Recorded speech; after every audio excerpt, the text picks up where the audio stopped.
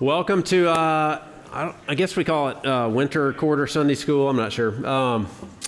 But three different Sunday schools. It's here. We're going to look at big themes of Scripture. Melvin is teaching foundations class, and then choirs class, which is to get information about Christ Pres, or if you're looking to join, is also upstairs.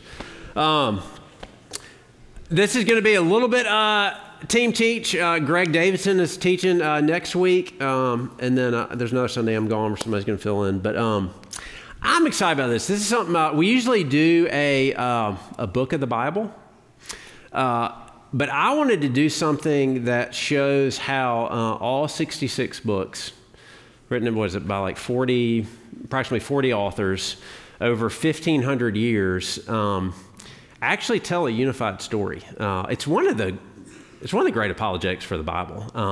And one of the ways you can see the one story is you can pick these themes and realize that from Genesis to Revelation, it runs all the way through, a consistent theme of 40 authors over 1,500 years in 66 books. And seeing these themes actually will help you in your own reading of the Bible, in your own listening to it, because those themes kind of bring you to Jesus and kind of uncover your heart. So let me pray for us, and we're going to do kind of an intro, and we're going to pick one little theme. But Father, thanks for a time that we can ask questions and talk and get to know each other, but look at your word. Nothing happens unless your Spirit shows up, so I pray your Spirit would open our eyes so that we can see the beauty of the Bible. But we don't worship the Bible, we worship Jesus, so help us see the beauty of Jesus. In your Son's name I pray, amen. All right, here is kind of a sentence. This actually describes a discipline called biblical theology. You don't have to know that, but this is what we're kind of going for, is that the Bible is a theologically unified, historically rooted, progressively unfolding, and ultimately Christ-centered narrative of God's covenant work in our world to redeem sinful humanity and His creation. Our intro is going to build off that about what this Sunday school is going to be like, but I'm going to walk through that little definition. So first, it's theologically unified, historically rooted. Okay. Like I said, 35 plus authors written over centuries upon centuries. There's an overarching single author, though, who is God. All these men, Peter tells us, were carried along by the Holy Spirit. So as David wrote or Moses wrote, what they were writing is God's word, His very word, His inerrant, infallible word. But it is, because it is God's word and He's the author, it is telling one story. There's a ton of places you could go to kind of show this truth, but one of them, I don't know if you've ever heard of a chiasm. Greg has. Greg did a podcast about this kind of stuff. But a chiasm is a literary structure in the Hebrew language that forms a bracket, right? They didn't use periods, they didn't use commas, they didn't use question marks in Hebrew. They used literary devices to tell you when a thought ended, and so it would be like ABC, right? And then the same thing, CBA would come back, and when that was over, it's telling you thought finished. Okay, that's a chiasm. And so if you were first century, or you were reading, or really you probably weren't reading, you probably couldn't read, listening to Hebrew, like you were hearing those things, you would know when the literary structure, instead of a period, the chiasm would happen. Okay, so the Bible is one story, and it actually tells you this. Okay, like in Genesis 1 and 2, you have the creation of heaven and earth. Okay, and then in Genesis 2, you have the first marriage, covenant of Adam and Eve, right? A, B, and then C, you have the serpent, Satan, comes in, tempts Adam and Eve, the whole world breaks, and then God makes a promise that He's going to crush the head of the serpent. He will crush the tempter, all right? So that's your ABC, all right? That's how the Bible starts. Well, here's what's really interesting, right? If it's one story written over 1,500 years with 35 authors, the last book of the Bible is Revelation, all right? So if you want to say that this one story is done, all right, in Hebrew, you're going to form a chiasm. So guess what happens when you get to Revelation? What you have in Revelation 19 is you see the destruction of the serpent and Satan accomplished. You see him thrown into the pit of fire, all right? And then you have the marriage covenant. You see the lamb, you see the bride, the church, coming to the lamb to be married to Jesus forever in the new heavens and new earth. And then, how does the Bible end? With creation of the new heavens, new earth, Revelation 21:22. Like the Bible itself is telling you story over. One story, Genesis to Revelation, this is how it begins, this is how it ends. The Bible is a giant chiasm that's telling you it's a unified story. Even that is like amazing. You're like, oh gosh, maybe this is God's word. Again, that doesn't make it God's word. That's not the only evidence, but you can even see from beginning to end, the giant story begins and then wraps up in Revelation with a giant chiasm. Pretty cool. You can show that at work tomorrow, and everybody will think that you're very smart. So it's one story with tons of diversity in it, tons of diversity. Different genres, there's wisdom literature, there's narrative, there's poetry, but it's unified, telling one story with common themes, which means it's rooted in history, okay? Yes, the scriptures are written by people carried along by the Holy Spirit in the context of real places in real periods of time. There really was a man named Moses. There really was an Exodus where Israelites came out from being enslaved to Egypt. There really was a king named David. Psalms and Proverbs, if you read them, Psalms are written in the context of real situations. David really is running from David, and from King Saul, and he's writing a prayer in that situation. And so there really was a Jesus that you could see and touch that walked to earth. It's rooted in history. But also rooted in history means that their writing was in their context. And so understanding their context means using your imagination to get back to things that they understood that they wrote about. And that actually some of the themes that are going to come back.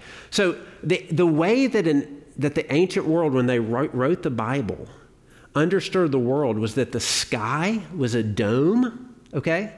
And there was water above it, and the land floated on pillars of ocean. That's how ancients understood the world, okay? Now look, we know scientifically that that's not how it is, but that's not what the Bible is in their world, written in their context. You can see this in Psalm 75:3, that's how they viewed the world. And so that's what I mean. It's rooted in history, written in a real context. And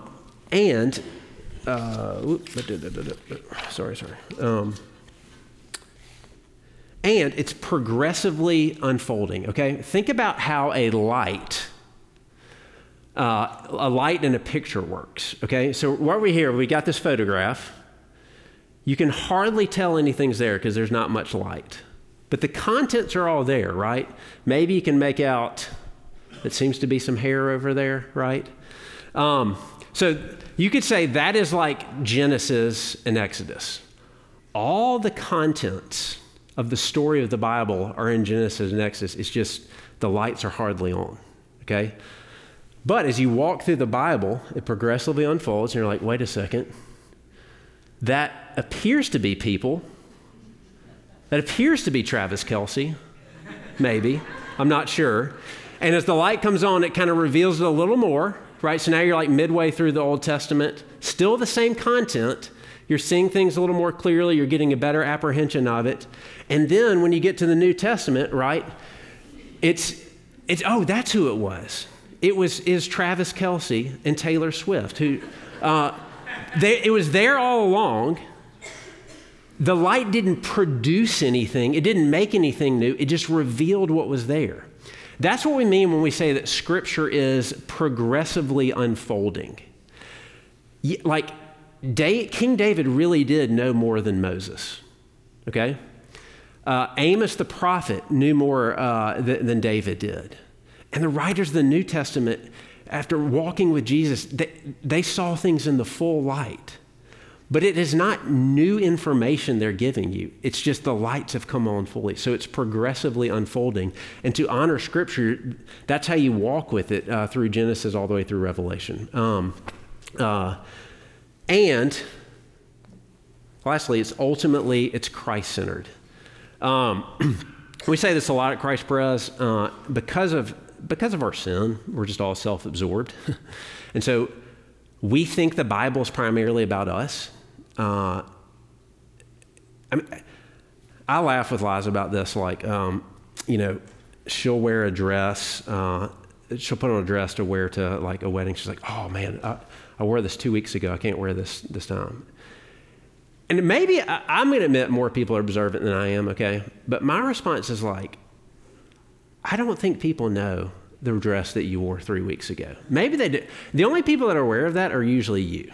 You know why? Because everybody else is just knows what they wear. Everybody else is absorbed what they wear. They don't notice what everybody else is wearing. It's true of all of us. And we all kind of think that the Bible is about us, and of course it applies to us, but the Bible is actually first and foremost about Jesus. He's the revelation of God. And so Luke 24, I thought I put that up there. Sorry, I must not have. Luke 24, Jesus walks with these disciples after he's resurrected on this road to Emmaus, and he does a Bible study with them. And it says he walks through Moses, the prophets, and the writings and shows them everything concerning himself. So he walks them back through and shows how the whole Old Testament is about him. Which is pretty amazing. Think about, this is a little aside. Jesus resurrected, right? So still is fully God, fully man. So as fully God, fully man, his body can only be in one place at one time, right? Because he's fully human. So Jesus can go anywhere that he wants after he's resurrected. And where does he go? Like, he doesn't go to Caesar. He goes and finds these two people walking on a road that are confused, and he has a Bible study with them until they get it. I don't think that's how I would have spent my time. That's what Jesus does. That's how precious this is to him, for you to understand that the Scriptures are about him. And so Scripture has a theological center, and it's Jesus. Leviticus, Jeremiah, Job, all the Scripture is the person and work of Jesus. So biblical theology attempts to embrace the message of the Bible and to arrive at an intelligible coherence of the whole despite the diversity of parts. Or put another way, biblical theology investigates the themes, that's what we're going to do, presented in Scripture, and defines their interrelationships. That's what we're going to do all semester, is pick a different thing and walk through and show how it's all throughout the Bible, and then hopefully how that relates to you and shows us Jesus. So we want to see how it all fits together. And again, that theme will be there probably in Genesis, but as you walk through the Bible, you'll more and more see it more clearly until you get to Jesus, and you'll see the full revelation and where we are. So that's what we're going to do. We're going to pick some different things. So all I want to do in 10 minutes is pick one theme, because we just have a short amount of time, and kind of do it with you and give a little taste of what we're going to do. All right. So the sea, all right, actually, you might not have thought of this, is a bigger theme than you think in the Bible. And the sea, again, if you put on an ancient Near Eastern Jewish person's mind, the sea was a place of chaos.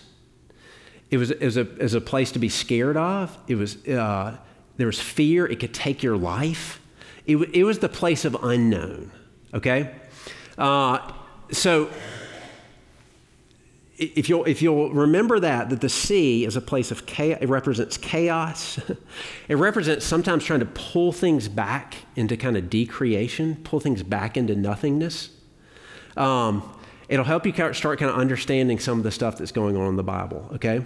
So even so much, and we'll do this later on, but there's some passage in the Bible that there's a dragon that lives in this sea that can also become a serpent on land and wants to pull creation and God's goodness back into nothingness. It wants to unravel everything, right? And we'll follow that dragon one theme. But there's a reason that he comes out of the sea so often in the Bible, because that's the place that represents chaos. the place that represents disorder. So, can you think of any places in Scripture where the sea, the waters, kind of become a place of chaos, become a place of kind of unraveling things? Somebody said something. What? Jonah? Yes. He gets cast into the sea. He assumes he's going to die. Place of chaos is scary. Now, he actually gets preserved by this big fish. But yes, Jonah, that's a great one.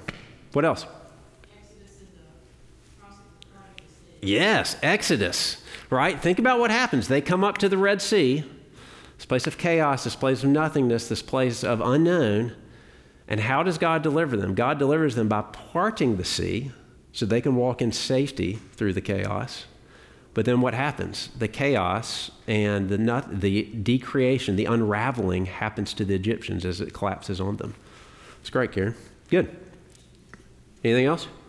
Sea turning into blood. Yeah, sea turning into blood. That's really interesting because the sea, yes, it's a place of chaos. It also is a place of water. It actually was a god that they worshipped, and it becomes undrinkable. Good. Steve. Yep. They're out on the Sea of Galilee, and a storm whips up, and here comes the chaos. Here comes things to be feared. Here comes the unknown. And Jesus is asleep on a cushion, and they wake him up and say, "Are you just going to leave us out here to die?"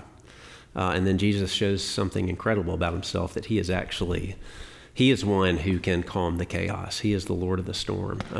Yeah, good. Look at this. Y'all are A+. Anything else?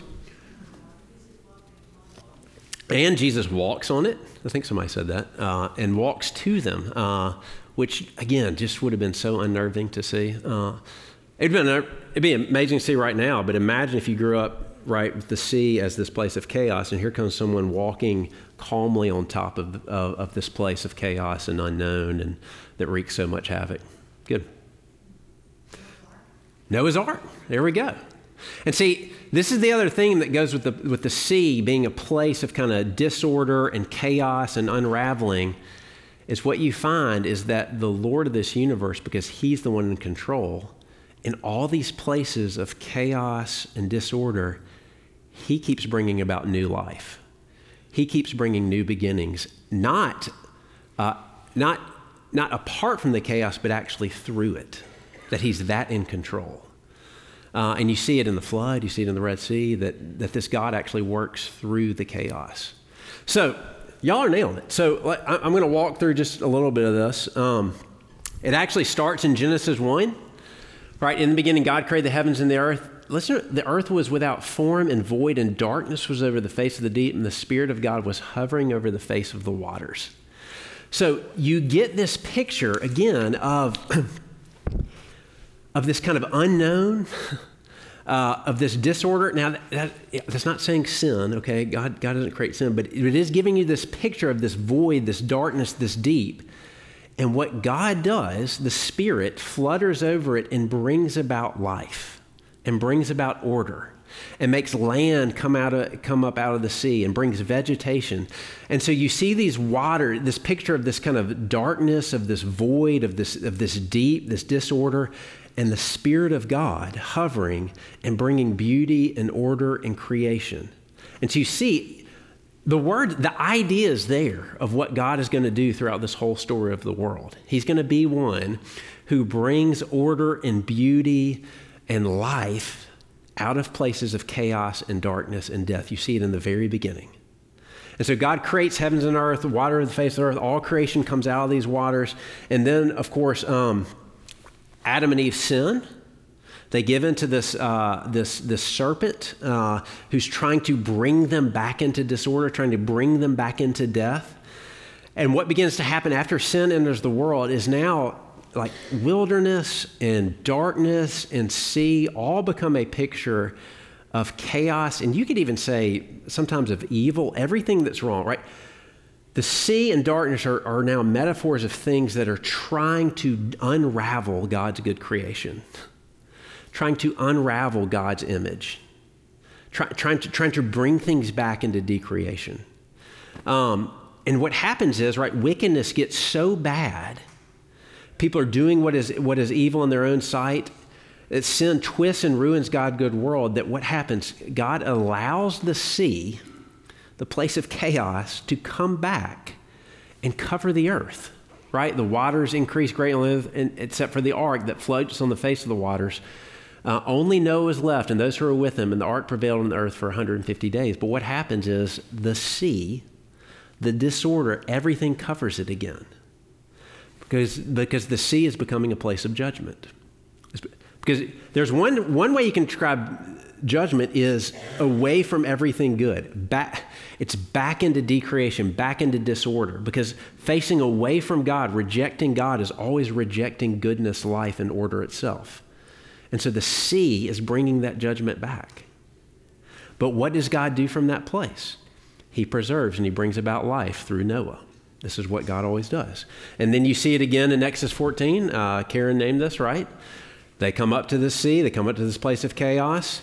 And God tells Moses, lift up your staff, stretch out your hand over the sea, divide it, that people of Israel may go through the sea on the dry ground. And so he stretches out, and the sea, this place of chaos, this place of threatening, this place of disorder, divides because God even controls it. And they walk through safely in the middle of it because God is their protector and he is with them. And then when the Egyptians come in, what's their judgment? Chaos, unraveling, death. The sea consumes them. But through that experience, what happens? New life, new beginnings. Israel is the people of God. New start, new exodus. God brought them through the chaos, through the unraveling, to bring about new life. Like this, God is telling you from the beginning, this is the kind of God that I am. I am more powerful than chaos. I'm more powerful than death. I'm more powerful than disorder, and I will bring life to you through those things. I will walk with you. And so then when you even get to the Psalms, right? Look at the Psalms say, the floods have lifted up, O Lord, the floods have lifted up their voice, the floods lift up their roaring, but mightier than the thunders of many waters, mightier than the waves of the sea, the Lord on high is mighty. So it's almost this picture of the sea kind of challenging God. And that's kind of the picture you're getting, this place of just unwieldy chaos and fear, but the Lord's the one in control. The Lord's the one mightier than the flood. The Lord's the one that controls the chaotic waters and brings his people to safety on the promised land to another paradise. So you rule the raging of the sea. When its waves rise, you still them. You crushed Rahab like a carcass. You scattered your enemies with your mighty arm. So the Psalms, right, are praying the truth of what the world feels like, of how this world feels so chaotic. And I mean, we use this language like, man, that really did me in, or that really unraveled me. That's the language of chaos. That's the language of the sea. That could be something outside of me that's coming to me, like chronic pain or death or just things about the fall. We'll say it unravels me. It could also be things within me, my own sin, my own things that begin to unravel. That's the language of the sea. And this is telling you that in that battle, there is one who is in control. And there is one who brings new life out of those places. And it's the Lord. So much so that then, right, more light is coming. When you get to Isaiah 43, there's this incredible, promise. He says this, thus says the Lord, he who created you, O Jacob, he who formed you, O Israel, fear not, for I have redeemed you. I've called you by name. You are mine. Here you go. When you pass through the waters, I will be with you. And through the rivers, they shall not overwhelm you. When you walk through the fire, you'll not be burned. The flames shall not consume you. For I am the Lord your God, the Holy One of Israel, your Savior. It's an incredible promise. Not that chaos will never touch you. Not that things that unravel you won't ever come to your doorstep. They will. But that he will be with you. And he'll walk with you through them. And they will not overwhelm you. Because there is one mightier than it. So then, when you get to the New Testament... somebody else pointed this out, right? You're going to find Jesus, who is the revelation of God, who is the Word of God, who is God in the flesh. He's the new creation. He's the new Adam. You're going to see him start doing the things that Adam failed to do. You're going to see him ruling and reigning even over the chaos. And so sure enough, he's going to have these interactions with the sea. Here you go. If your squall came up and the waves broke over the boat so that it was nearly swamped, but he was in the stern asleep on the cushion, they woke him and said to him, "Teacher, do you not care that we are perishing?" And he awoke and rebuked the wind and said to the sea, "Peace, be still." And the wind ceased, and there was a great calm. And he said to them, "Why are you so afraid? Have you still no faith?" And they were filled with great fear and said to one another, "Who then is this? Even the wind and the sea obey him." When they say, "Who is this?" Even the wind and the sea obey them. They are thinking about the Psalms, that there is one, the Almighty One, who does it. They're thinking about the Exodus. Who is this that can control the sea and save his people amidst a sea of death? That's why they start getting scared. Oh, this is the Almighty One that's with us. Jesus is the maker of the new creation. Jesus is the one that's going to penetrate the darkness and the chaos so deeply that he's the light of the world. He's going to bring order. And he rebukes, okay, who in Exodus 14 rebukes the Red Sea so that it becomes dry land and a safe place for his people? God did. And Jesus rebukes the sea and it goes quiet so that it's now a place of safety. It's the same person. That's why they start freaking out. And then again, y'all mentioned this, Mark 6, they find themselves on the sea again. There's a huge wind. It's about the fourth watch of the night, which is about 3 a.m. And Jesus comes to them walking on the sea. He meant to pass by them, but when they saw him walking on the sea, they thought it was a ghost and cried out, for they all saw him and were terrified, but immediately spoke and said, "Take heart, it is I, do not be afraid." He got into the boat with them and the wind ceased and they were utterly astounded. Jesus walking on the sea is showing you he is sovereign over the chaotic sea.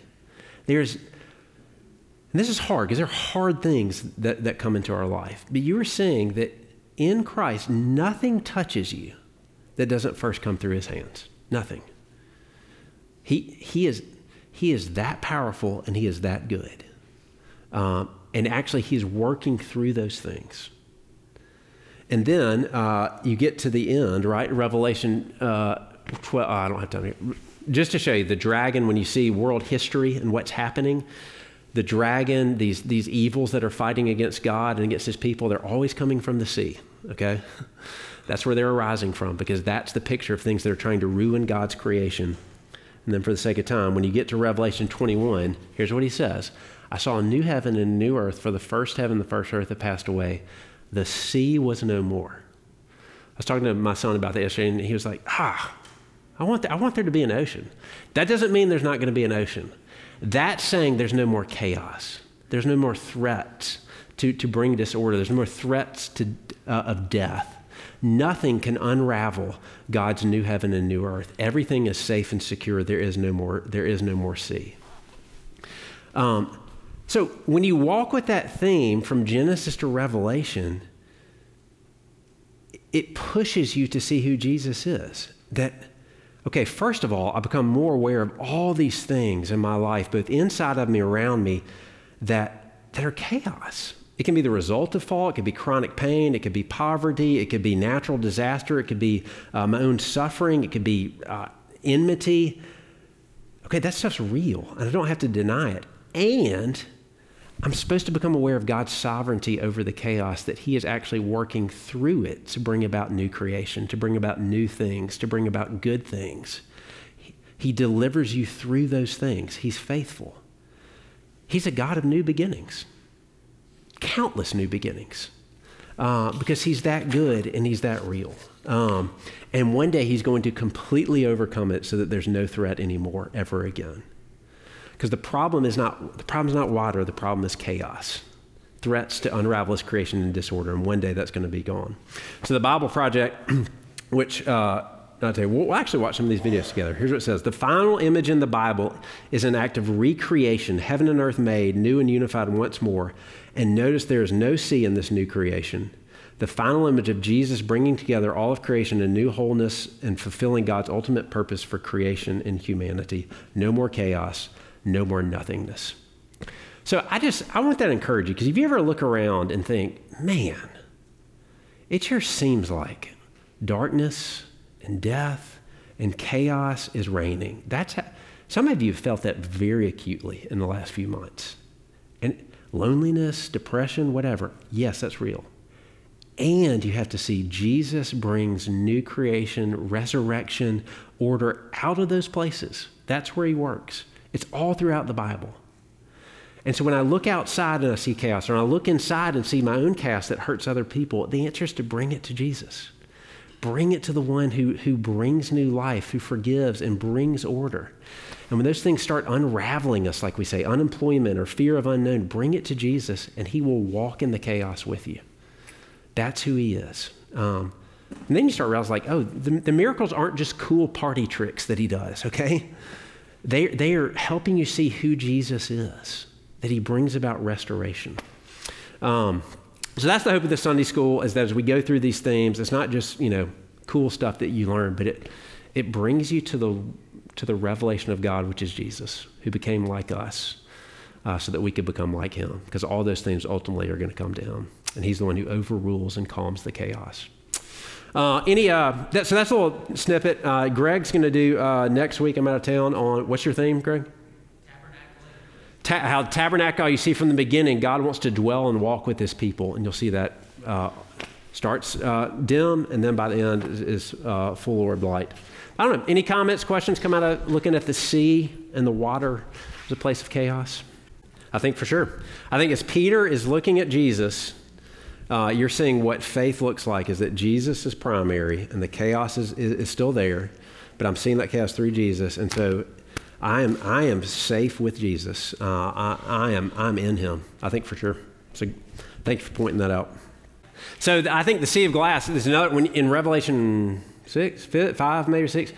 So this is before the new creation happens, when he sees the throne of God, and before him the sea is like glass. So again, it's not gone yet. I should put that in there. But what you see is that before the throne of God, everything that seems chaotic, everything that seems unknown, before God, it is utterly known. It is utterly peaceful. He is in absolute control. So yeah, you see before the throne of God, that thing that feels chaotic and unnerving, for him it is utterly known. So thanks for pointing that out. Yes, that's so good, Grayson. See, there are all these ones I didn't think of. Yeah, like he talks about leading us beside still waters. This is what we prayed last week, Psalm 23, because God is with me. This picture of, I'm leading you to a place of calm. That's so good, Grayson. All right, it's 10:30. I guess I'll close in prayer. Father, thank you for this book. Thank you for Jesus.